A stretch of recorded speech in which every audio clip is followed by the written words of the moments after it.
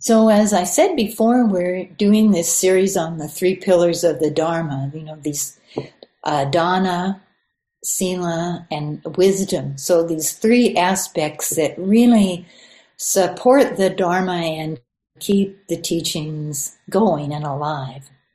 And so, our topic this month is Sila, or ethical conduct. And basically, this practice of Sila means that we do our best to act in ways that are kind and don't harm ourselves and others. So that's sort of the big umbrella of kindness and non-harming. So, just as in the metta practice that we just did together, we develop our ability to meet the world with kindness. Kindness in our attitude, kindness in our behavior too.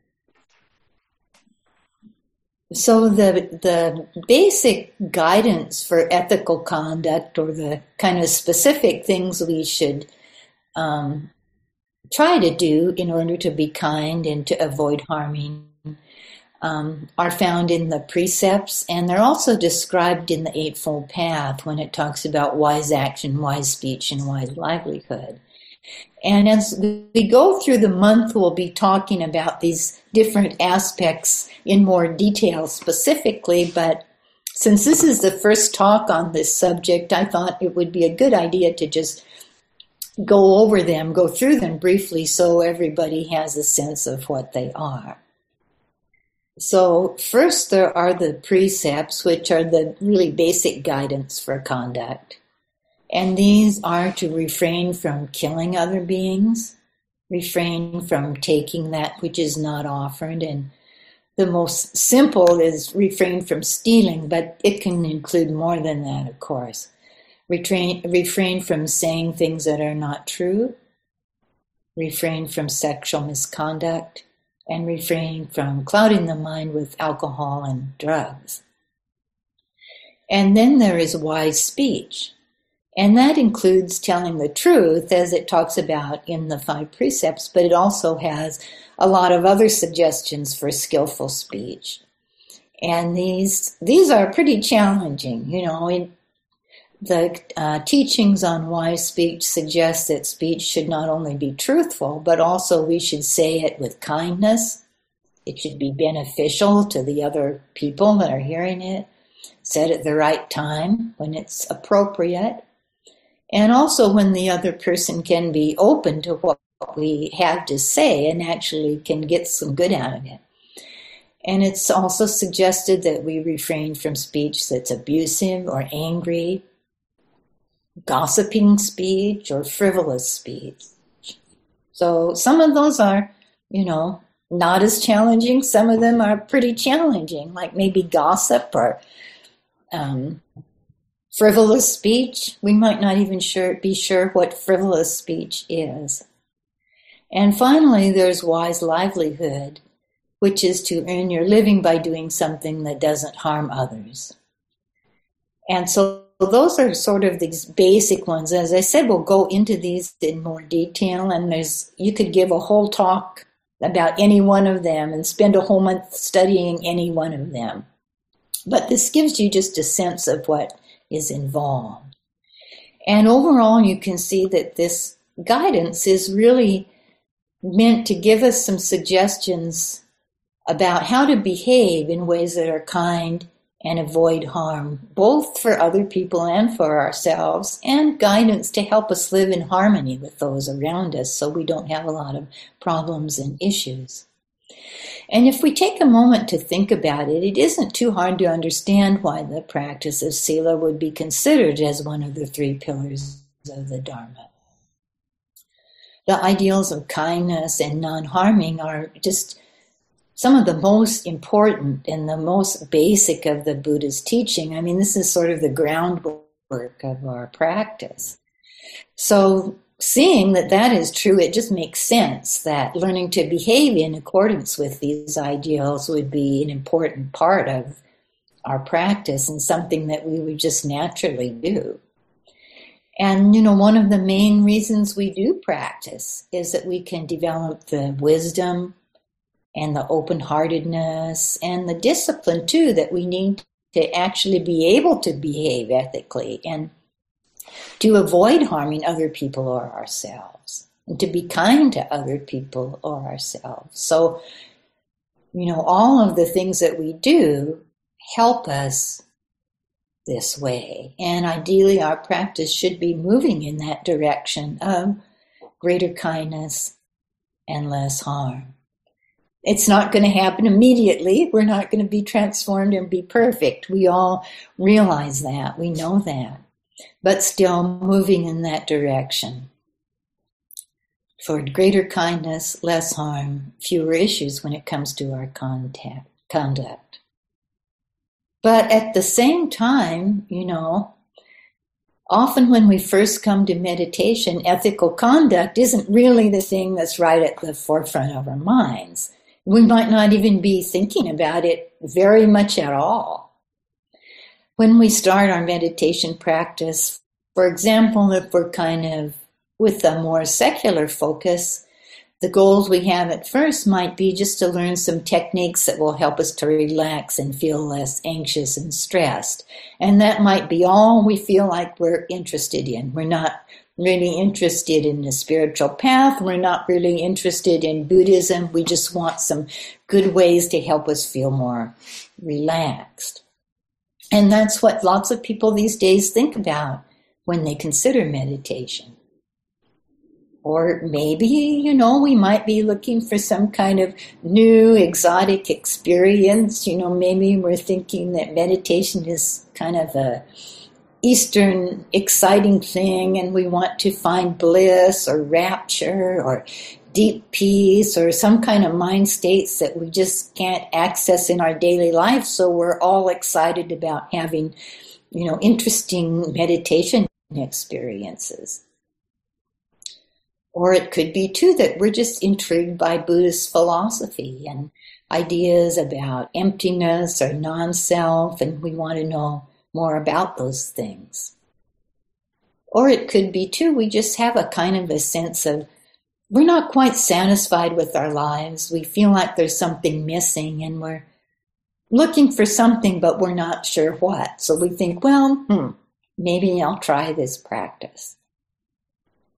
But in all of those cases, as you can see, our first thoughts are not about ethical conduct. And I think if we ask people, too, about what Dharma topics they were most interested in and wanted to hear about the most, probably Sila wouldn't be like up there, topping the charts. And when this subject does come up, it can bring up some confused and difficult feelings. But why would that be true, when you think that our conduct is a really important part of our practice?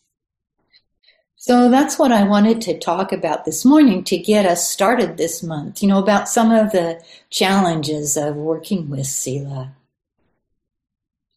So as I reflected on this topic and during the talk that we had, all of our LDLs had together when we were planning this month, I came up with several reasons why Sila would be challenging, and maybe not the most popular of all of the topics that we might bring up. And you might also find your own reasons. So one reason for this, I think, is that we might feel as if we've already heard plenty about how we ought to behave. Meditation and Buddhist philosophy might seem like they're, new and interesting and exotic to many of us here in the West. But ethical conduct, not so much. Most religions have some kind of suggestions for conduct or rules of conduct that aren't so different from what we see in the precepts. Don't kill, don't lie, don't steal, and so forth. So we might feel like we already have heard about these things, and we know about these things already, and so there's nothing really all that new here in this subject of ethical conduct. And we might also have a feeling that, our conduct in general is not all that bad. We're not perfect, but basically we're decent people, we're law-abiding people, we're not doing any really horrible things. So we may feel like this issue is not something we're worrying a whole lot about. So that's one kind of view, that we kind of know about it already. So it's sort of, been there, done that, a little bit boring. We might also come from a background where we were brought up with really rigid rules for behavior, and maybe rules that didn't necessarily make sense to us, and maybe rules that weren't always applied fairly. We might have been in an environment where there were strict rules, and we were always told we were supposed to do such and such, but we found that many people were like, do as I say, not as I do. So that can kind of create issues, seeing a lot of hypocrisy. And all of these things, having very rigid rules, not really understanding why, seeing that people didn't really adhere to them, can bring up in us a feeling of resistance towards rules, kind of a sense that maybe we're a little bit suspicious of those who are too anxious to enforce rules, because maybe that enforcing is more to their advantage than to our advantage.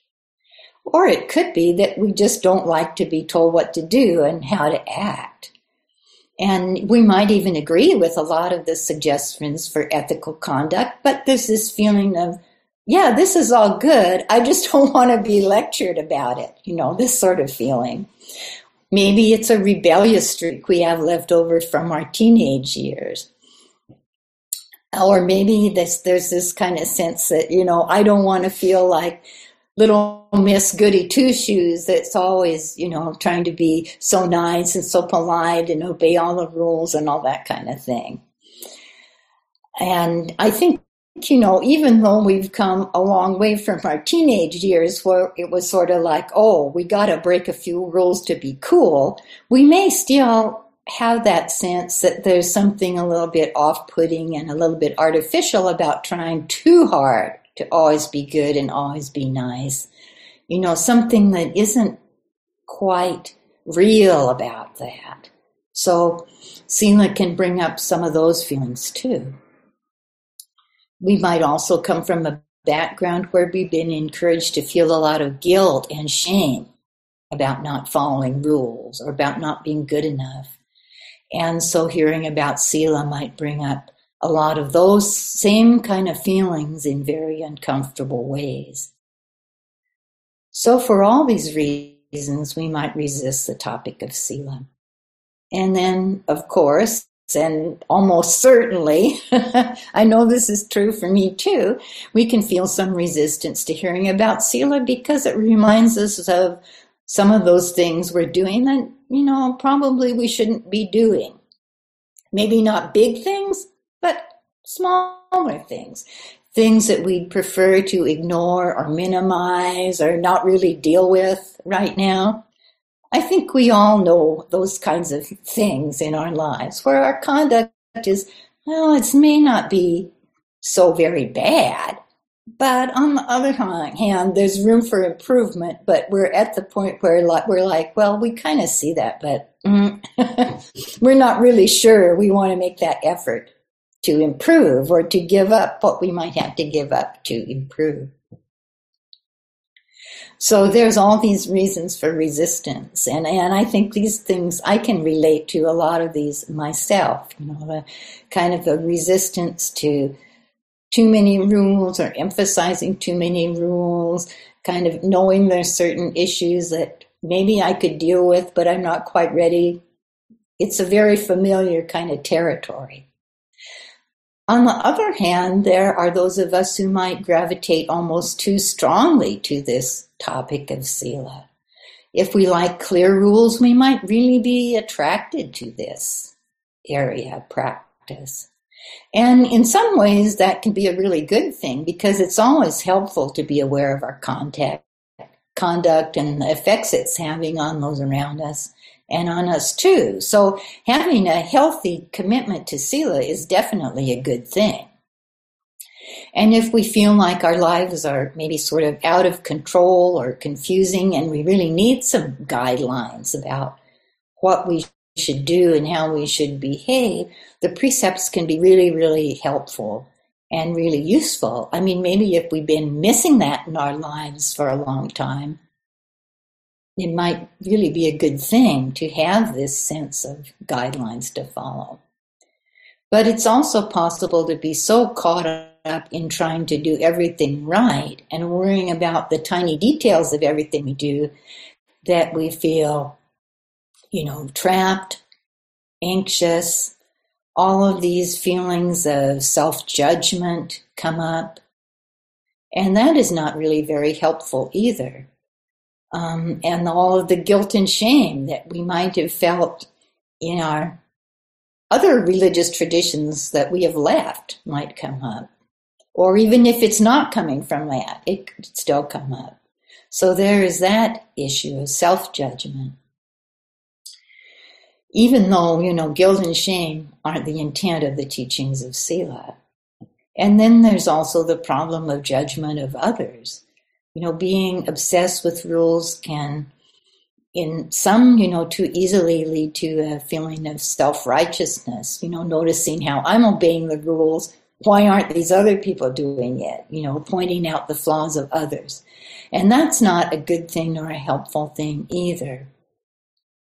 So there can be these different attitudes and feelings about Sila that come up. And a lot of times they may not really have very much to do with the suggestions for ethical conduct that are given in the teachings or with the actual practice of Sila itself. It's kind of more like they're things that we bring with us into our practice from our home conditioning, cultural conditioning, things we bring with us sort of as extra baggage without even realizing it.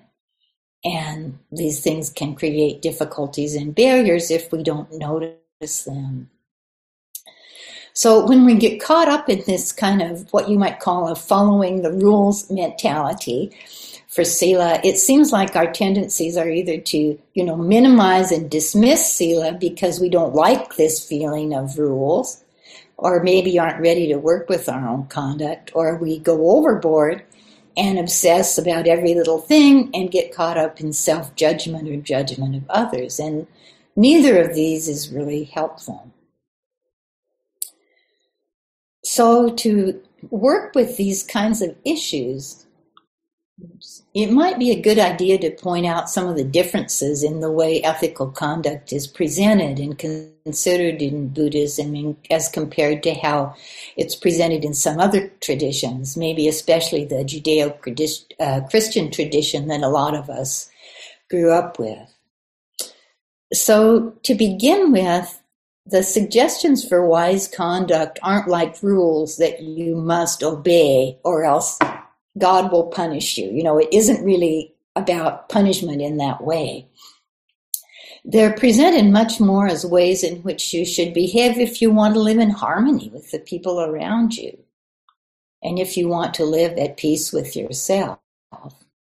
And I think there's an understanding in the teachings that if you behave in unskillful ways, there will be unpleasant consequences. But it isn't so much like somebody up there is punishing you as more that it's just common sense. If you steal from your neighbors and pick fights with them and spread lies about them, well, no, you're not going to have great relationships with them. I mean, it's not going to work. And you won't feel at peace because you're always going to be worrying that maybe the things that you're doing that you shouldn't be doing, somebody will find out, they'll be angry with you, you'll have to face the consequences of your behavior. It's not a very good mindset to be in. You can't be at peace when you're worrying about all that kind of stuff all the time. So there's this sense that these aren't just arbitrary rules, but they're rules that really make sense if you want to have a harmonious society and feel peaceful within yourself. A society where we can all feel safe. And also, in keeping with this idea, the precepts and other suggestions for wise action aren't presented so much as rules, but as trainings. When we take the precepts, we say, I undertake the training to refrain from killing other living beings. I undertake the training to refrain from taking that which is not given, and so forth. So there's a recognition that we aren't going to do all of these things perfectly all the time, that we're going to make mistakes and we're going to fall short, and sometimes we might not even understand why we should refrain from certain things. But we undertake the training. We see for ourselves what happens when our behavior is skillful, when it's unskillful, and we learn from our own experience that it isn't worth doing some of these unskillful actions because it leads to many problems. And the Buddha himself really acknowledged this, and that ethical conduct could be challenging. And I want to give thanks to Lauren for bringing this up in our discussion, but there's a story where the Buddha is talking with Ananda, his cousin and his close attendant, and he says, even I myself, before my awakening, thought renunciation and seclusion is good, but my heart didn't leap at the thought of these things. So even he was like, always behaving well is not so easy. And then the thought occurred to me, he went on to say, I haven't seen the drawback of these, pleasures. And that's why my heart doesn't leap at the thought of renunciation or feel confident, steadfast, or firm. And so, he's saying even here, if we don't really understand why we should behave in certain ways and the benefits of ethical conduct, it's hard to do. But when we really understand, it's much easier to want to behave ethically. It's a learning process. If even the Buddha needs this understanding, so do we. And that brings to mind something else I read yesterday in the daily quote from Utejaniya that you can get online if you want to. And he suggests that rather than worry so much about making more effort, we should consider interest. And I think this really applies to Sila, instead of trying to apply more effort, trying to be good, maybe we should think about getting interested in our conduct instead. Really seeing for ourselves how it makes a difference, the way we behave for ourselves and others. And this brings me to the fact that Sila is really closely connected with wisdom. Sometimes when we talk about the three pillars, Sila is introduced before wisdom with the idea that these ideas of ethical conduct are more familiar and easier for people to understand. And in a way that might be true, but it can also give the impression that you should first perfect your conduct, and then you can worry about meditation and the development of wisdom. And the problem with that is, if we tried to do that, most of us would never even get to the cushion. It's just too hard. And it's definitely true that if we're doing all kinds of unskillful things in our lives and our minds are all caught up in them, it's going to be hard to meditate. We might not even have that kind of interest at all. Spiritual practices wouldn't even be on our radar screen.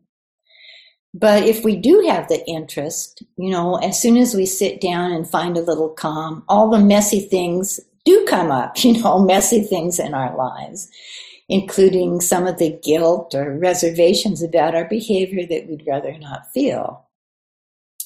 And if we're actually ready to be with those feelings and to work with our behavior, even if we're quite not able to change things yet, that can be a good thing.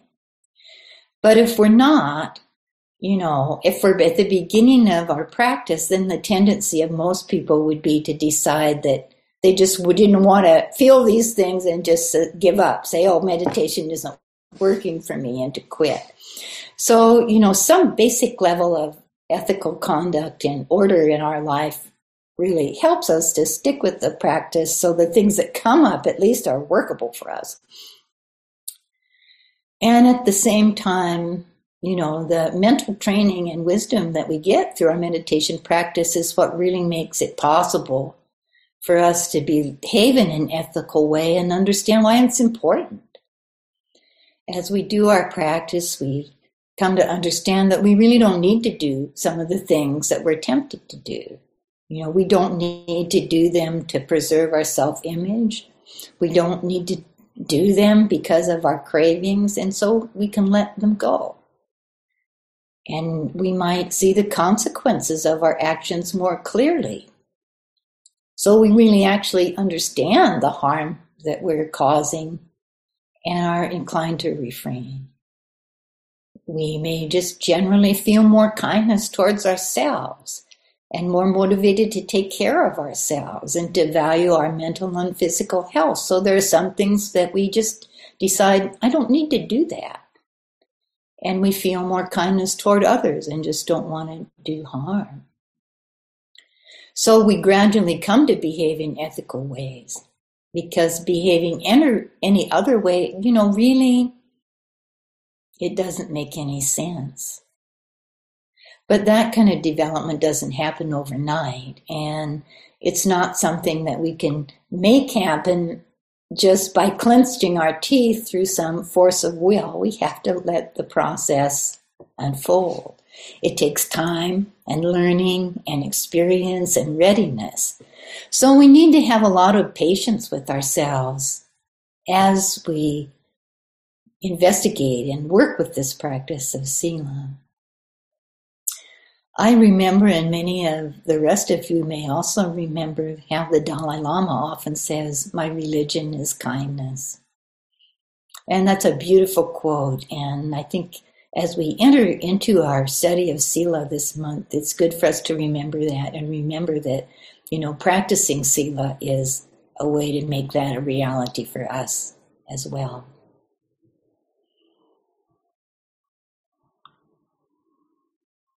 So let's just sit together for a moment.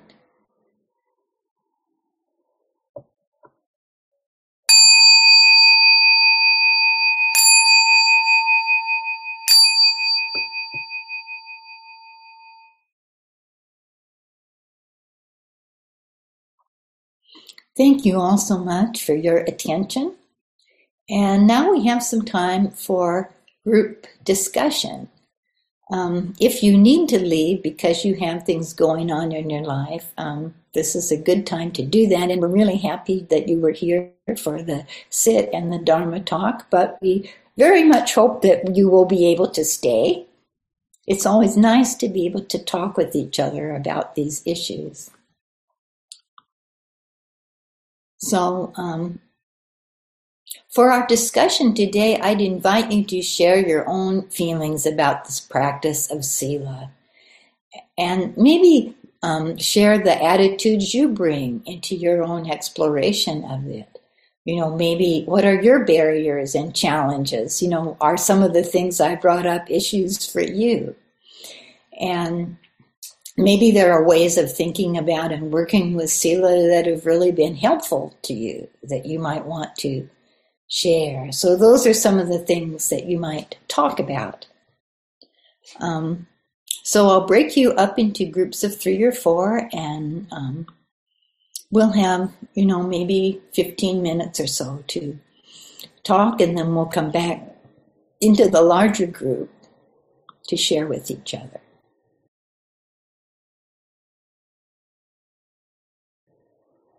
Oh, welcome back, everybody. I see all of a sudden the screen just populated with all sorts of faces here. So I hope you had an interesting discussion, and now we have some time for you to share anything that you might like to share that has come up for you as you were talking, or if you have any questions that you would like to ask, that's fine too. The floor is open to anyone who would like to speak. You can let me know that you want to speak by using your virtual hand, or I think I can see everybody, so raising a physical hand is probably okay too. So, Tamira, please unmute yourself and go ahead. Well, I'll share what we were talking about, which was sort of the ethical and moral responsibility to speak up when you see something unethical or amoral happening, and recognizing that there are consequences when you speak up, and how do you decide which battles to pick? That's a very challenging topic, really challenging topic, and I think it's something that we talked about that too a little bit when our LDL group gathered for our discussion about, this topic of Sila and our responsibility in terms of issues out there in the world. And it's a very challenging thing. I don't think there's any good answers. Did you come up with any good answers or thoughts?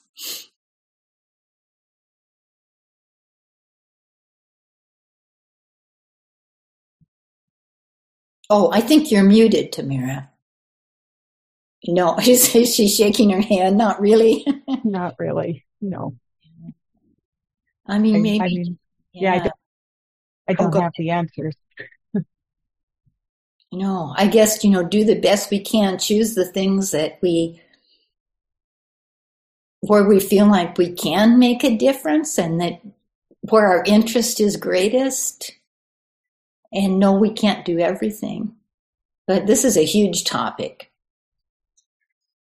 Around this topic, I brought up how grateful I am for the whistleblowers in my history, the Pentagon Papers, the people who have called out others, the brave folks who have protected children, protected, the people who open up their homes to take care of others and call out the abusers. I mean, just there's such gratitude that while it's hard, I'm really grateful that we're looking at it, because it's hard and important to answer the question for ourselves. Mm-hmm.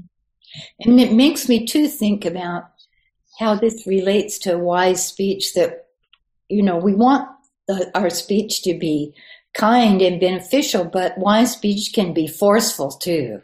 Mm-hmm. So it makes me think that there are times when we might sort of not say anything using the excuse of not wanting to be angry or cause conflict, when actually maybe that isn't the wisest choice.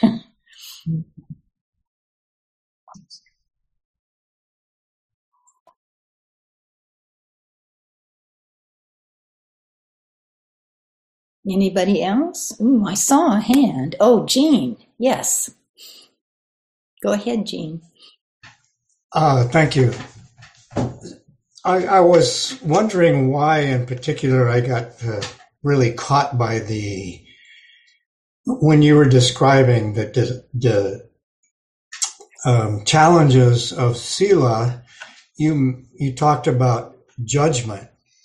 And you talked about self-judgment and judgment of others. And as I respond tomorrow morning to the summons to jury duty for King County, I'm thinking, what do I do with this judgment issue? I have to think deeply about that process you mentioned. I'm doing the right thing. Why aren't other people? And so it's like, at least I'm forewarned, and I have a chance to do some serious thinking about it, because I could be tempted to just slam the trap,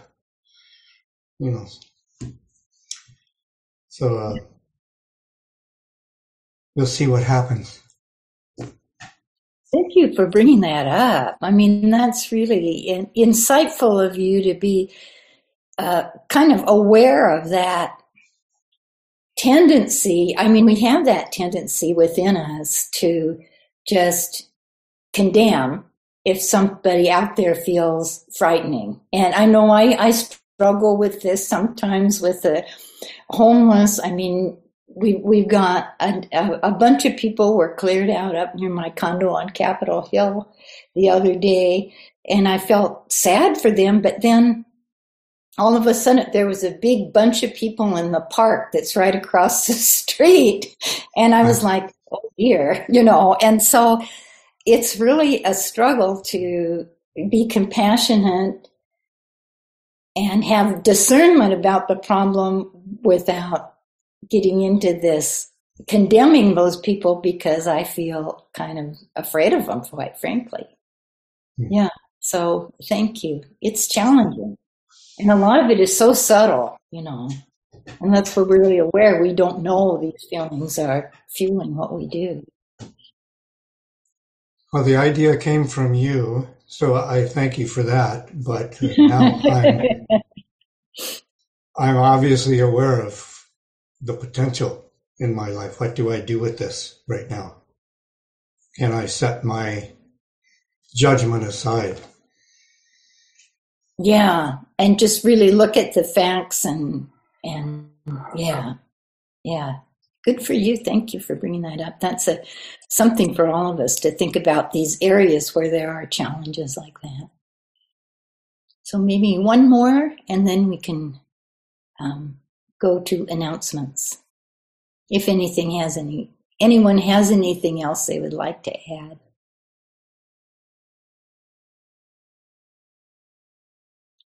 Lauren. Just quickly, we were talking in our group about it's not black and it's not just two links, everything. Media exposes us, and big cities expose us these days to just so many consequences and connections. So one thing can lead to another, and I was called for jury duty also, and I just have an aversion. I don't want to do it. I don't want to be responsible for causing someone else to go to jail or maybe have to be killed, or it just feels like this horrible responsibility. I just don't want to do it. I postponed it twice, but I will be doing it early next year. But I just looked at that, and it was just like, oh, I don't want the responsibility. I let somebody else do it. And so there you go. There's ethics right there. Mm-hmm. And it's really complicated. And I do welcome being able to do this with Sangha, because I need support with Sila, with going through these responsibilities and consequences and so forth. Yeah. Thanks, Lauren. I mean, that's a really good note to end on, that we can support each other in considering these really complicated issues. So let's take a moment, very brief moment, to sit together to close. Sharing the merit of our practice with all beings. May they be happy. May they be peaceful. May they live in harmony. Or may we all live in harmony, I should say. And may we all live with ease.